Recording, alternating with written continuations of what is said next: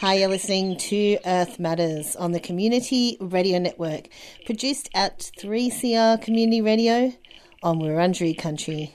And I'm Nikki Stott. Earlier this year, to celebrate NAIDOC Week, the Indigenous Peoples Organisation Australia, in collaboration with Better Futures Australia, hosted a webinar series called Heal Country, Heal Climate. And today on the show, we'll hear part one of a three-part episode called Community Healing. And this episode is chaired by Kabi Kabi and Goreng Goreng Man, Pastor Ray Minnicon. And the speakers are Thangari, Bunjalung and Marjal Man, Leighton Lee, Yamachi Man, Ernie Dingo, and Jonathan Hermawan, who is a Bunjalung man of Lurchi heritage. Well, good evening, everyone. Thank you for joining us. We've got three wonderful speakers tonight. I can't wait to hear them. We've got Leighton Lee. He's going to be speaking about the impact of global warming on country and burning. Ernie, well, we all know Ernie. I'll introduce him shortly. And he will be speaking from his own heart and his own journeys along this particular space. And then we also have Jonathan. But first of all, let me just introduce you to our very first speaker. Leighton is... He's an Aboriginal and Torres Strait Islander artist based in Queensland, and he began his painting journey in early 2013, and he is developing his art continuously. His paintings are both stories that have been told to him and stories of his personal journey. He's worked in his artworks into fabrics, clothing, bookmarks, greeting cards, and homewares. Leighton's on a life journey to revitalise his culture and learn the old ways of making weapons, tools and instruments, as well as bush medicines, foods, tracking, and using natural materials to make string baskets, fish traps, shelters, but also working with their young people through various organisations and schools. And he's also a part of working with the Fire Stick Dreaming people. So without further ado, Lee, it's over to you. Good day, thanks, Hung. My name's Leighton Lee. I'm a Thangari Bunjalung Mwalgal man, currently living on Wanjarabara country, so I just want to acknowledge country before I start here, and also just acknowledge all of my many teachers I've had over the years. Having a look at where we are at the moment, we're kind of in a bit of at a crossroads at the moment, where we've got climate change and a lot of mismanagement on a lot of country for the last 100 years or so, or even longer in some areas. When we're talking about country and safety, we've only got to have a look at what happened in the 2019-2020 fires to see what the reality of where we're heading is if we don't start having a look at changing things. My current role at the moment is with Fire Sticks Alliance. And we work all across the country, working with traditional owner groups to help restore and revitalise the cultural fire back on country and empower traditional owners to actually take back the lead when it comes to fire on their country. We have many different explanations to fire at the moment. We've got, you hear terms of back burning, hazard reduction burning, ecological burns, all this different language around fire, but the reality of it is that we only have two fires, the right fire and the wrong fire. Some of the benefits that are actually coming from having the right fire and working with traditional owner groups all over the place is not only the benefits for the country, because as you know, been discussed, is there's a whole heap of issues around water and industry and things like that happen in Australia. Fire is another thing, but they're all connected. They're all connected in together, and fire and water go together. But fire in particular is very central as well to all of our learning and all of our knowledge systems, whether we're talking about foods, medicines, materials, songs, dreamings, as well as understanding relationships between people, animals, and the landscape itself. When we look at the benefits for people, especially for traditional owners, being able to get back out on country, we're looking at the social benefits. So the social benefits for people to actually be out on country, practicing culture as we have been for the last thousands of years, is massive for mental health. It's massive for confidence, and it's also connecting people in together, because it's not just about one group of people. What the Right Fire is actually doing is bringing people together, so we're able to heal people and communities at the same time as the landscape. All it's doing is working with an understanding of how things are supposed to be, and sharing some of that. When we look at the Right Fire for country, we're talking about many different diverse landscapes on various landforms and soils with different trees and different grasses, and they all have interconnected relationships. Each one of those relationships need to be nurtured. And what we find for a lot of what we're seeing in current practices at the moment is this isn't happening.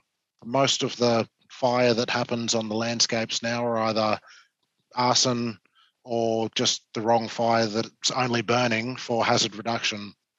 And we can't keep going down the path like that. So we really need to start listening to a lot of traditional owners and listening to what they have to say, especially when it comes to about managing issues on their country. I think we're in a place at the moment, the NAIDOC theme for this year is Heal Country. I see a lot of these themes sort of come and go, but it's a forever thing. If we don't start the process of actually coming back and listening to what the First Nations people are saying, then we're not actually going to move anywhere forwards anywhere soon. The relationships that exist between people, the animals, whether that's breeding cycles or migration, the curing of the various grasses in different places, or the germinating of seeds for trees, or the fruits or medicines that we need, is all specific around timing, and it's all specific around what we would call our seasonal calendars, which shift and move. So it's not like a rigid calendar that we see now. And we need to, when we look at any kind of climate change intervention, we need to actually start looking to the past to see where we need to actually start moving forwards with the future. I see a lot of hope and positivity across what I'm doing at the moment, working with communities. The main area that I'm working in is Southeast Queensland, so working with a lot of different groups in Southeast Queensland, as well as all up the eastern seaboard. But I think we need to start working together. We can't just leave all these different things to one group. So the approach of how we tackle any of these issues, from water to fire to clearing and things like that, need to be a collaborative approach that we start having a look at and start working out a path forwards. But yeah, that's a bit about what it is that I'm doing in that space, and there's a whole heap more coming with training programs across the country as well, where we can hopefully build up a network of, we want to see 100 fire practitioners across the country in the next couple of years.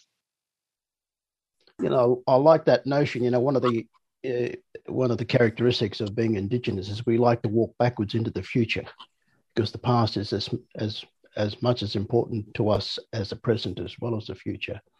Brother, what do you see as some of the challenges for local communities when it comes to the issues that you've just raised with us? Policy, especially working with any agencies. Most of the real progress that I've seen is happening on that community level. So you've got private property owners, you've got council, you've got national parks, RFS, and traditional owners on a community level coming together to work out, how they can start doing things. But what makes it really, really difficult is it's got to come from the top, where we get some of those policy changes to actually allow some of the progress to move forwards. When you say from the top, is that state government as well as federal, or both? Yeah, both. And are you getting any traction there with any of those kind of policy changes? No, we're having conversations, but most of it's just been on that community level. That's probably where the greatest will is and the greatest interest.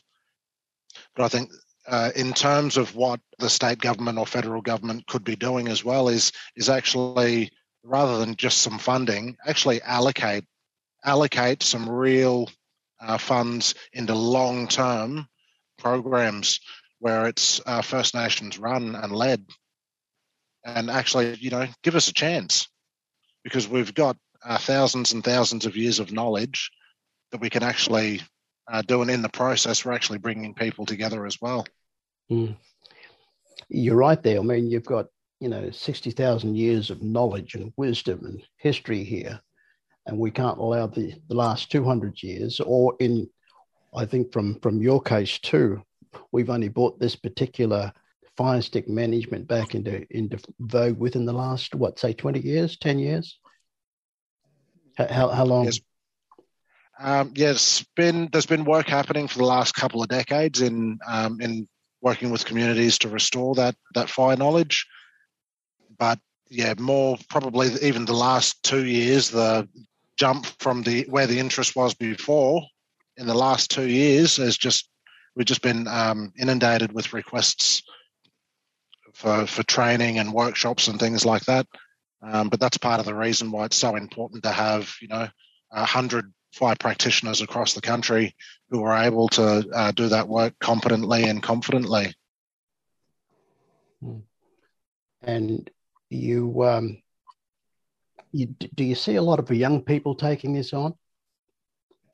I see interest from young people, but that's going to be the real key is engaging those young people and keeping those guys involved, or guys and girls, involved. It's practicing culture. At the end of the day, it's practicing culture and bringing people back to connect with country, and not only the health benefits, but the spiritual benefits to that too, in their own spirit, are just so big that we need to try and keep that going with the next generation, because it's no good, a group of us do stuff now and in 30 years there's nobody left to do it again. You're listening to Earth Matters on the Community Radio Network.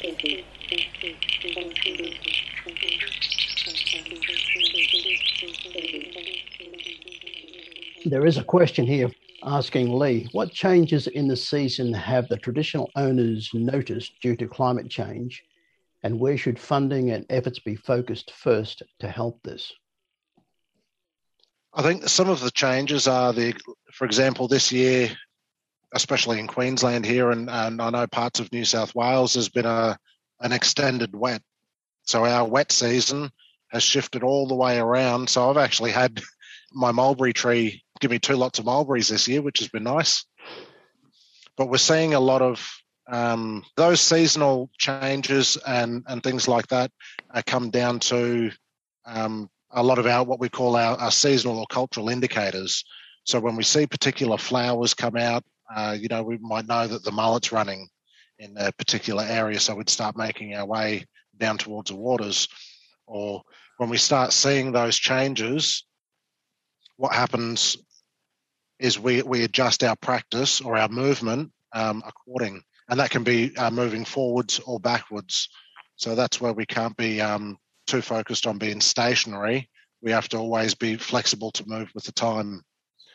As far as what needs to be put into place, we need to support a lot of the traditional owner organisations who are already active out in the space, as well as supporting other traditional owner groups who are wanting to do stuff, and to actually start engaging and listening to what it is that First Nations people have to say. I want to go over to Johnsy now. He's up there in Cairns at the moment, living it up, living the dream. We're down here in Sydney in lockdown. We can't even get out the door. If we go out the door, we might get $1,000 fine. But let me introduce Johnsy. Johnsy actually is like a son to me. And we both work together for an organisation called Red Dust Role Models, but we've also been involved in so many other things out there in the desert area with our desert people, the Pintabee, the Luritja, and all that mob out there. Johnsy is a qualified teacher. And one of the things that I've always enjoyed with my work with Johnsy was to go out into Owen Springs there at the Juvie Justice Centre there and just sit down and teach the children. And I have never seen a much more qualified person to actually engage with our young people in those kind of situations. They almost eat out of his hands in terms of what he wants to teach them and how he wants to help them. But he's also a muso. He's got a couple of CDs out. I'll let him talk about that. He's also an alcohol and other drugs worker. He's a motor mechanic. If you want your car fixed, he'll come and fix it for you.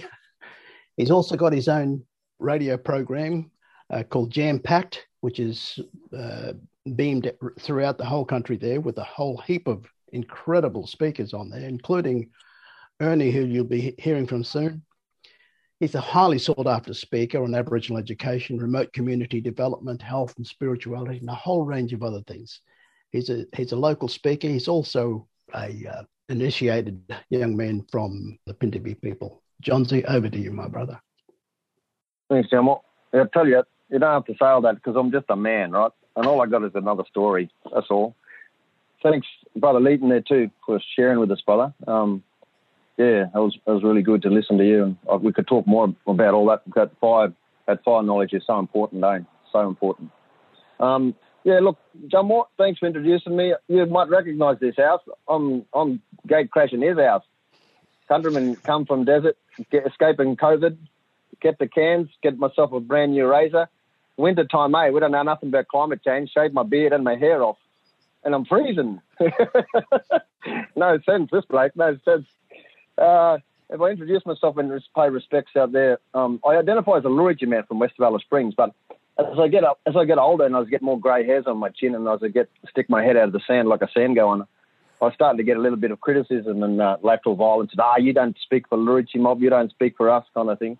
And so I sort of had to revert back to my Phillips Bundjalung side of the family on my nana's side. And then I talk about my Javanese family, then my Dutch family, then my First Fleet Welsh family. I'm thinking, what story I've got to tell you about who I am that justifies my DNA, you know? And then Uncle Ernie there, he was sharing a story with us and the kids in Adelaide one time. He said, hey, just tell them you're full blood. Because when you hit your head with Kudra or Woomera or whatever it might be, at Nulla Nulla, you get full blood come straight out of that noggin right there. So it doesn't matter what you call me as long as you don't call me late for a barbecue when the whiskey's gone warm, right? And I think when it comes to that issue of climate change in the bush, I've only got a couple of stories really, and I've made a few connections, and they could be long bow draws or they could be short. It's up to you. You decide. But stories and life experience is what for us really matters the most, because in those stories and those experiences they paint a picture. And I'll start with the first story because I took my young fellas, my son when he was about 6 or 7, way back when, and one of my nephews, so 2 sons again, you know, and they were both under 10. And we went to a Christian convention in Melbourne there, and Jamal Ray knows these. All those Christian conventions, every countryman gets together, and then they put on this Indigenous night, you know, they call it the blackout night or whatever, and it's just tokenistic sort of, we get up and sing gospel songs, and they're still their songs, but they're just in language, you know, like Amazing Grace, you know. And this sort of thing, and that they make out like, oh, that's really fabulous Indigenous-led ministry kind of thing, but really we're just parroting off the English words from what the missionary taught us. Anyway, this old man in Melbourne there, he got up and he said, I want to welcome you to country. He was from that way, you know, from the, I think we're out at the Ranges, Geelong somewhere, Or was it, I don't know if it was Geelong or the Grampians, one of the mountain ranges mob. Anyway, he said, I want to welcome you. So he welcomed us, and then he looked at the mob who were there from the desert and from the north and the south and the east and the west. And he said, I want you to give us a response.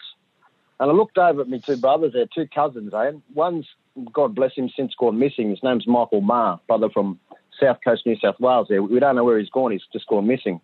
And we're praying for him. We're hoping that he's safe and he's right. Another fella called Charlie Hodgson, Janba Arabana mob, and also from Daranda, from right up in Darwin side too. And I had my two sons there. And we looked at each other and we said, hey, at our way, you can't do a response to country. You can't sing a song or dance because in old people, that's traditional, that's old knowledge, that's initiated knowledge. And we're sitting there thinking we might get up, we might upset these mob. And I said, no, don't worry, we'll do something for him. We'll do something for him. And so we figured the next day we'll do it. So we went around that little community, and it was one of those little hillside communities, that the blackest thing they've seen is their tea kettle, sort of thing when it's got a bit of soot on it. But anyway, we were going around looking for ochre. Couldn't find any. So we found this clay, this sort of hand clay that these mob were using, making pots and stuff out of. And we got some of that. We put some water in it. We put it on our faces like this and put a couple of different markings, And we come out for the next day for this acknowledgement to sort of share with this old man that had welcomed us onto his country. And we said, here, Uncle, we've got a song for you, and we just wanted these young fellows to thank you for welcoming us on your country. And anyway, we come out, we jumped out, right? And that calamine lotion that Mum used to put on your auntie used to put on you when you were little for mozzie bites and that? We looked like calamine people because that ochre come out real pink. Then we jumped out like this, and there's calamine lotions, instead of turning red or ochre, it's pink. And I'm thinking, oh, these silly people, what are we doing this for? But we wanted to show that old man respect, right? Because he wanted us to say thank you for having us. And we didn't just want to say thank you for having us. We got up and I got the kids to dance and that. And the song goes like this, and Ernie would know because we do this all the time with young people, right? Yo, bakala coño, Marlo, barangay, bakala coño, Marlo, barangay, bakala. Right, we sort of done these songs, and these kids got up and they did that emu dance and that kangaroo dance. They did that emu and whatnot. And afterwards, everybody was like, oh, wow, this is amazing. This is amazing. The white fellas all come up and said, you should be so proud of yourself. And that old man was touched. He was really happy. And this is going back to 15, 20 years, So we didn't sort of do a lot of that that we'd seen anyway. And he said, thank you so much. And those old white fellas and the Christian mob were coming up to my sons, and they were saying, oh, you must be so proud of yourself. And my boys were looking up at these white people, and they're going, hey, oh, yeah, we're real proud. We're real proud. Hey, Dad, we're real proud. That's our culture. And they're saying, oh, yeah, how long have you learnt that song? And they're asking all those questions about initiation. They all want to know this. I don't know this, whatever. It's almost like it's because it's sacred knowledge. They want to know it, If only they just go get themselves a Tyndale book or a Tyndale map, and he'll tell them all about it. Anyway, and the boys looked over and we said, hey, Uncle, that's our dreaming, Uncle, that's our dreaming. We've been doing that for thousands of years, Uncle, in our dreaming time, Uncle, hey, Dad. And I'm looking at him thinking, yeah, son, yeah, in our dreaming time, all right. And in the back of my head, I'm thinking, in my dreams last night, 2 o'clock in the morning, I come up with that little song. Don't worry about that. Anyway, the boys got older, and we initiated them the traditional way, right? We took them through law the proper way, right? And when they were about 16, 17, they come back to me and they said, hey, Dad, remember that dance we done? That wasn't right, That was wrong, That was wrong. And I said, why? Why do you think it's wrong? They said, because, we're not allowed to talk about that churong. You can't talk about that outside of bush camp. That's law. We're not allowed to do that. And I said, yeah, it probably was wrong. I said, but those old people, they're not upset at us. And they said, why? Why are they upset? I said, listen, son. I said, what was the most important thing about that day? What do you remember? And they said, we were real proud. I said, yeah, you was. We were real happy. I said, yeah, you was really happy, jumping around. And all them white people, they made us feel really happy and welcome, And I said, yeah, but what about that old man who welcomed us onto his country? How do you think he felt? And they said, he felt really respected, respected. I said, yeah. I said, that's what culture is about to him. I said, look, sometimes we're going to have to break it. Sometimes we're going to have to make it up. Sometimes it's not going to be conventional. Sometimes, it's traditional in the bush and we're full proper negative. Sometimes it's in the cities and we're doing it for an audience or whatever it might be. But I'd said to them young fellas, I said, sons, the important thing about culture is you're connected, and it's an expression of who you are, and it's a celebration of who you are. And the fact is, nobody else done it. That was us. That was your law. That was your culture. That was your tradition. And even to this day, I still don't know what those kids are thinking. They're probably thinking, oh, you make a shame job, eh, dancing around like that in calamine lotion, singing songs that you just made up on the spot, you know, making us dance, the Indian dance sort of thing. And I think that's true. That's sometimes that's what we have to do to make ourselves feel proud as people. But if I look at the connection to country when it comes to the issue of water and of climate change, in our community, which is about 600k west of Alice Springs, so Ernie, you might, I don't know which track you come up, whether you come up that old Warrakurna Desert Highway track, that old Gun Barrel Highway or not, or you go across the Nullarbor, or even maybe you might have come from the Pilbara, from the Telfer. Right across that western side, coming from WA, that Laverton, Leonora country, Gun Barrel, Cosmo, Newbury, or even from all the motor country and everything, you come through and there's all those wells. And all the stories, as you know, many mob would know about, you know, Old Canning, for example, you know, feeding them local mob all that salty meat and then follow them to water holes and then concreting them off and capping them off. All those stories are right through the desert country. But around our community of Kintor, so Wallangura, that Luricha side, Pinderby side, also goes into Kildacoy, right over the Coonawarragee, right into Western Australia. There's about at least a dozen water holes. Tinki, Norman, Wojol, Cullen Benba, all these water holes. And we grew up, you know, in the late 90s, and coincidentally when Jamal Ray there was at Pupanya, working at Pupanya, the king of Pupanya, King Brown country, and we were swimming in them. They were full. All of those water holes were full. And we were swimming them right through to all the 90s and the 2000s. And if you go back today, if you went back 5 years ago, every single one of those water holes is dry. And yet, when the young people talk about it, we talk about it as if it was in the olden days. Oh, in the olden days, them mob used to survive and they used to be in them water holes in the olden days. And then you'd talk to white fellas and they'd come out and like corporates and that, they'd come out and they'd say, oh, how did you mob survive in this desert country? How did you mob survive in this desert country? It's so hot, it's so hot. They don't realise that it wasn't that hot. It wasn't that hot back then as it is today. When we go back only 10 or 15 years ago, those water holes were full and now they're empty, now they're completely dried up. And I can only put it down to one thing, other than what the science and all says.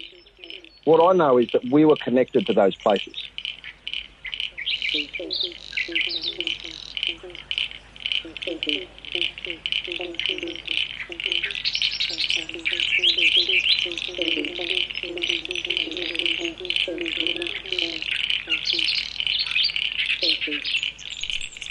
You've been listening to Earth Matters on the Community Radio Network. And today on the show, we heard part 1 of a 3-part episode called Community Healing.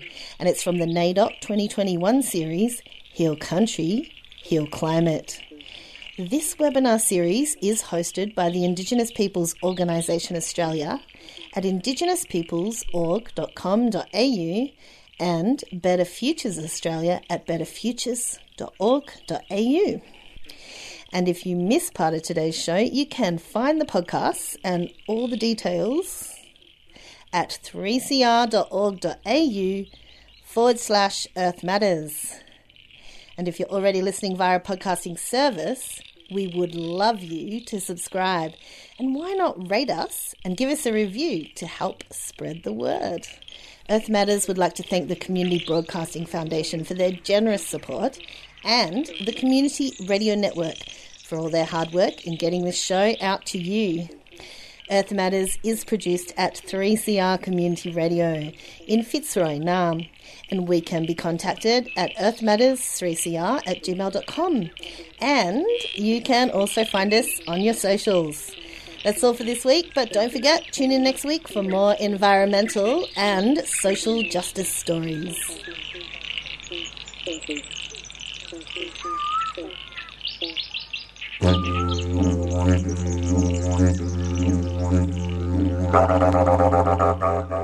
Tune in to Billabong Beats Tuesdays at 11 a.m. with me, Gavin Moore, giving a voice to both Western Kulin and Kulin First Nations peoples. Join me to talk about philosophy and Dreamtime stories surrounding the waterhole, the sacred fire, the land, the plants and animals. Billabong Beats, 11am Tuesdays on 3CR. You've been listening to a 3CR podcast produced in the studios of independent community radio station 3CR in Melbourne, Australia. For more information, go to allthews.3cr.org.au.